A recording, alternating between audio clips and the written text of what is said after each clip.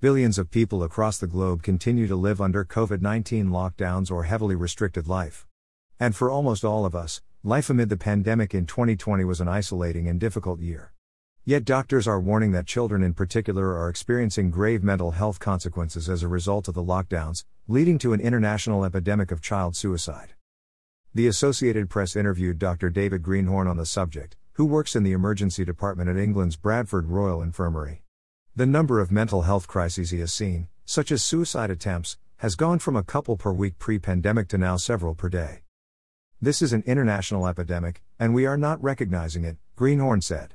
In an 8-year-old's life, a year is a really long time. They are fed up. They can't see an end to it. Dr. Richard Delorme heads the psychiatric department at one of the largest children's hospitals in France, and he offered a similar warning to the AP. Delorme pointed out that it is clearly COVID restrictions and lockdowns taking this toll on children that end up in his hospital. What they tell you about is a chaotic world, of yes, I'm not doing my activities anymore, I'm no longer doing my music, going to school is hard in the mornings, I am having difficulty waking up, I am fed up with the mask. Delorme's hospital went from seeing roughly 20 suicide attempts per month involving patients 15 or younger, the AP reports, to more than double that, and, disturbingly, more determination than ever before in the attempts. We are very surprised by the intensity of the desire to die among children who may be 12 or 13 years old, Delorme said. We sometimes have children of 9 who already want to die. And it's not simply a provocation or a blackmail via suicide. It is a genuine wish to end their lives. This is one of the most painful paragraphs I've ever read, let alone had to write about. Merely typing out this story flooded my eyes with tears. But the life-threatening unintended consequences of drastic pandemic measures are too important to overlook. Government restrictions that would have been unthinkable 2 years ago have been forced through amid the fear and uncertainty that the pandemic's outbreak understandably wrought.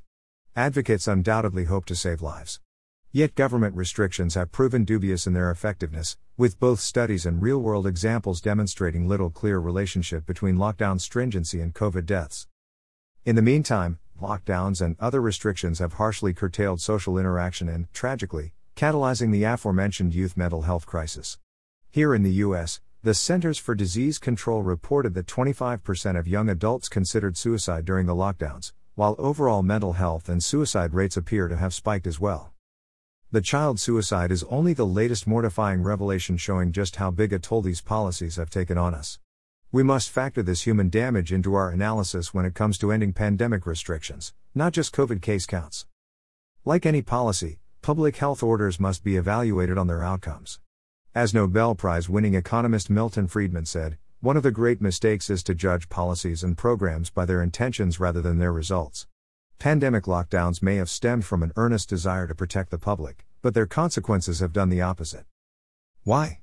Well, any government action, particularly sweeping mandates, has not just its intended effect, but its second and third order unintended consequences. Every human action has both intended and unintended consequences, economist Anthony Davis and political scientist James Harrigan explained for Fee.org. Human beings react to every rule, regulation, and order governments impose, and their reactions result in outcomes that can be quite different than the outcomes lawmakers intended. When it comes to lockdowns, we've extensively documented the unintended consequences at Fee, including isolation, depression, suicidality, unemployment, drug abuse, domestic violence, and more. Such severe second-order effects offer a painful reminder of why policymakers should be humble in the scope of their actions. Sweeping lockdowns are anything but humble. They presume that bureaucrats in an office somewhere can save society with top-down orders and nothing will go wrong. Governments the world over must consider more than mere COVID case counts when evaluating current and future lockdown policies. The damage we're inflicting on children is too devastating to be waved away in the name of public health. It's an emergency in its own right.